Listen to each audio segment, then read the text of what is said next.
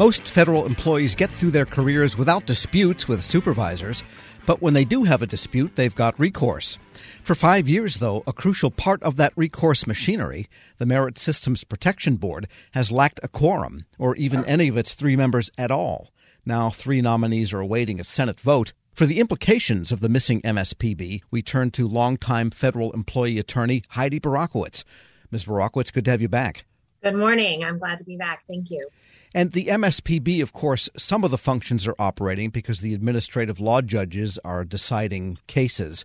But the appeals to the MSPB, of course, are just going into the ether. What's your sense of the meaning of all that?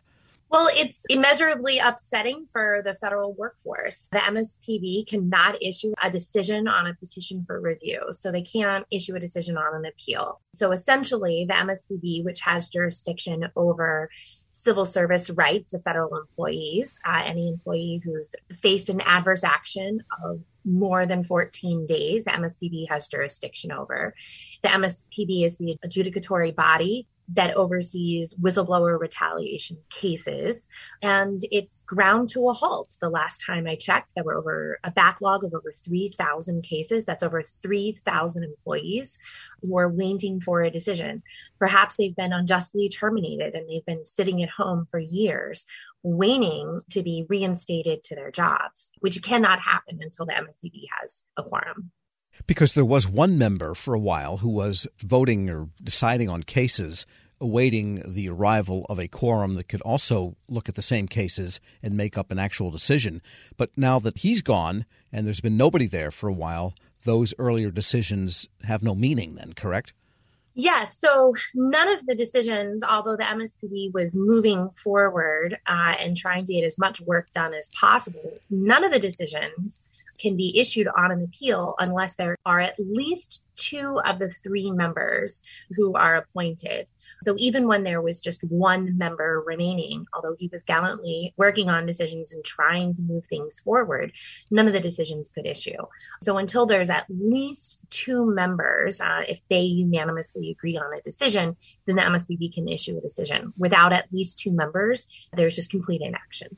And in your experience of recent years, those petitions that go to an administrative law judge, the first level there at MSPB, are those moving along normally? Some of them. I have heard that there are some agencies that have made the argument that they've moved to stay the cases, arguing that the ALJs are not constitutionally appointed correctly and so that they don't have authority over their cases. So there are some cases that have just been stayed and aren't even getting a hearing by an AJ. But regardless, even if the hearing does go forward after that is over, it just sits there without a decision from the board itself. The same applies in labor arbitration. Unions, rather than taking the case to the MSPB, unions can pursue adverse actions in labor arbitration. If there needs to be an appeal from that decision, that also goes to the board at the MSPB, and they're just sitting there waiting. Yeah, so meanwhile now it was a couple of thousand a year ago maybe, or 18 months ago. Now there's 3,000 in the backlog sitting there, and it sometimes takes a while for them to get to that point before they sit and wait too, doesn't it? Absolutely. And what about that issue that you raised a moment ago about some agencies feeling that the ALJs, the administrative law judges, are not constitutionally appointed? What's that all about?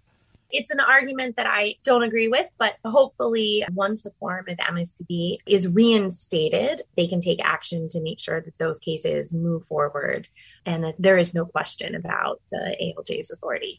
We're speaking with D.C. employment attorney Heidi Barakowitz. She's with Calajarvi, Chusey, Newman, and Fitch. So if the Senate were to confirm the 3 appointees that I think have been cleared by committee but just haven't had their full Senate vote, then what, in your opinion, would it take for them to get started? I mean, you walk in there, what do they do first? Well, they have an enormous backlog of work to get through. It's my understanding that all of the nominees are ready to get to work and get through the backlog of work and deliver justice to all of those employees and agencies. You know, it's uncertainty in those 3,000 situations on both sides, both for the employer and the employees. And so the nominees are going to have a tremendous amount of work to cut that back. I mean, I would think they would need, as a practical matter, upon getting into the office, a lot of staff support just to be able to begin to do the work and understand what to do first. Probably, I would imagine. As an attorney, having a backlog of 3,000 cases, 3,000 decisions, it's somewhat unfathomable to me. When we talk about that number, I have to keep reminding myself that's 3,000 people who are waiting for justice. But to deal with 3,000 decisions, going through 3,000 cases as an attorney, it's an overwhelming amount of work. And while we have you, you are famous, of course, for conducting two, not one, but two class action lawsuits for federal employees that were slow to get paid in the two grand government shutdowns of recent years. What is the status of those cases, by the way? It's been a while since we've asked. They are on appeal to the Federal Circuit Court of Appeals. The 35-day government shutdown that went from December 2018 to January 2019. The briefing is complete in that appeal, and we are on the tail end of finishing the briefing for the 2013 shutdown. And as soon as that's done, the court will set an oral argument date, and we are very much so looking forward to the oral argument and getting a decision in the case.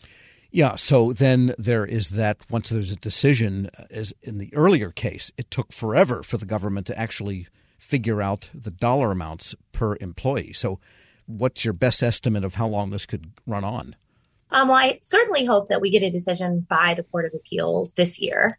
And in the 2013 case, the government has hired an outside entity to conduct the damage calculations. And as we've talked about in the past, there were a lot of hurdles to cross during that damage calculations process, figuring out how to get the payroll data for all of the employees electronically downloaded, hiring an outside entity to do an audit and conduct the damage calculations for all the different agencies that had the different types of payroll information, and complete that process. But that's done for all intents and purposes.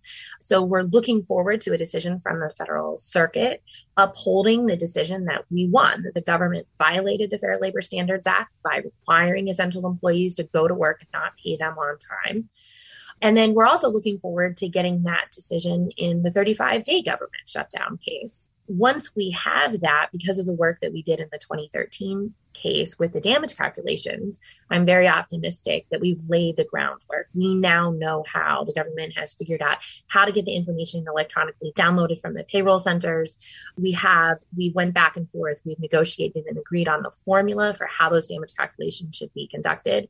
We put in all the legwork so that we can now just apply it to all of the employees who were harmed in the 35-day government shutdown case. And I can't emphasize enough, I can't imagine going 35 days without going paid. And there were people that suffered greatly during that time. So it sounds like you've helped the government develop a muscle that it really needs, that is to be able to back calculate these kinds of payroll issues.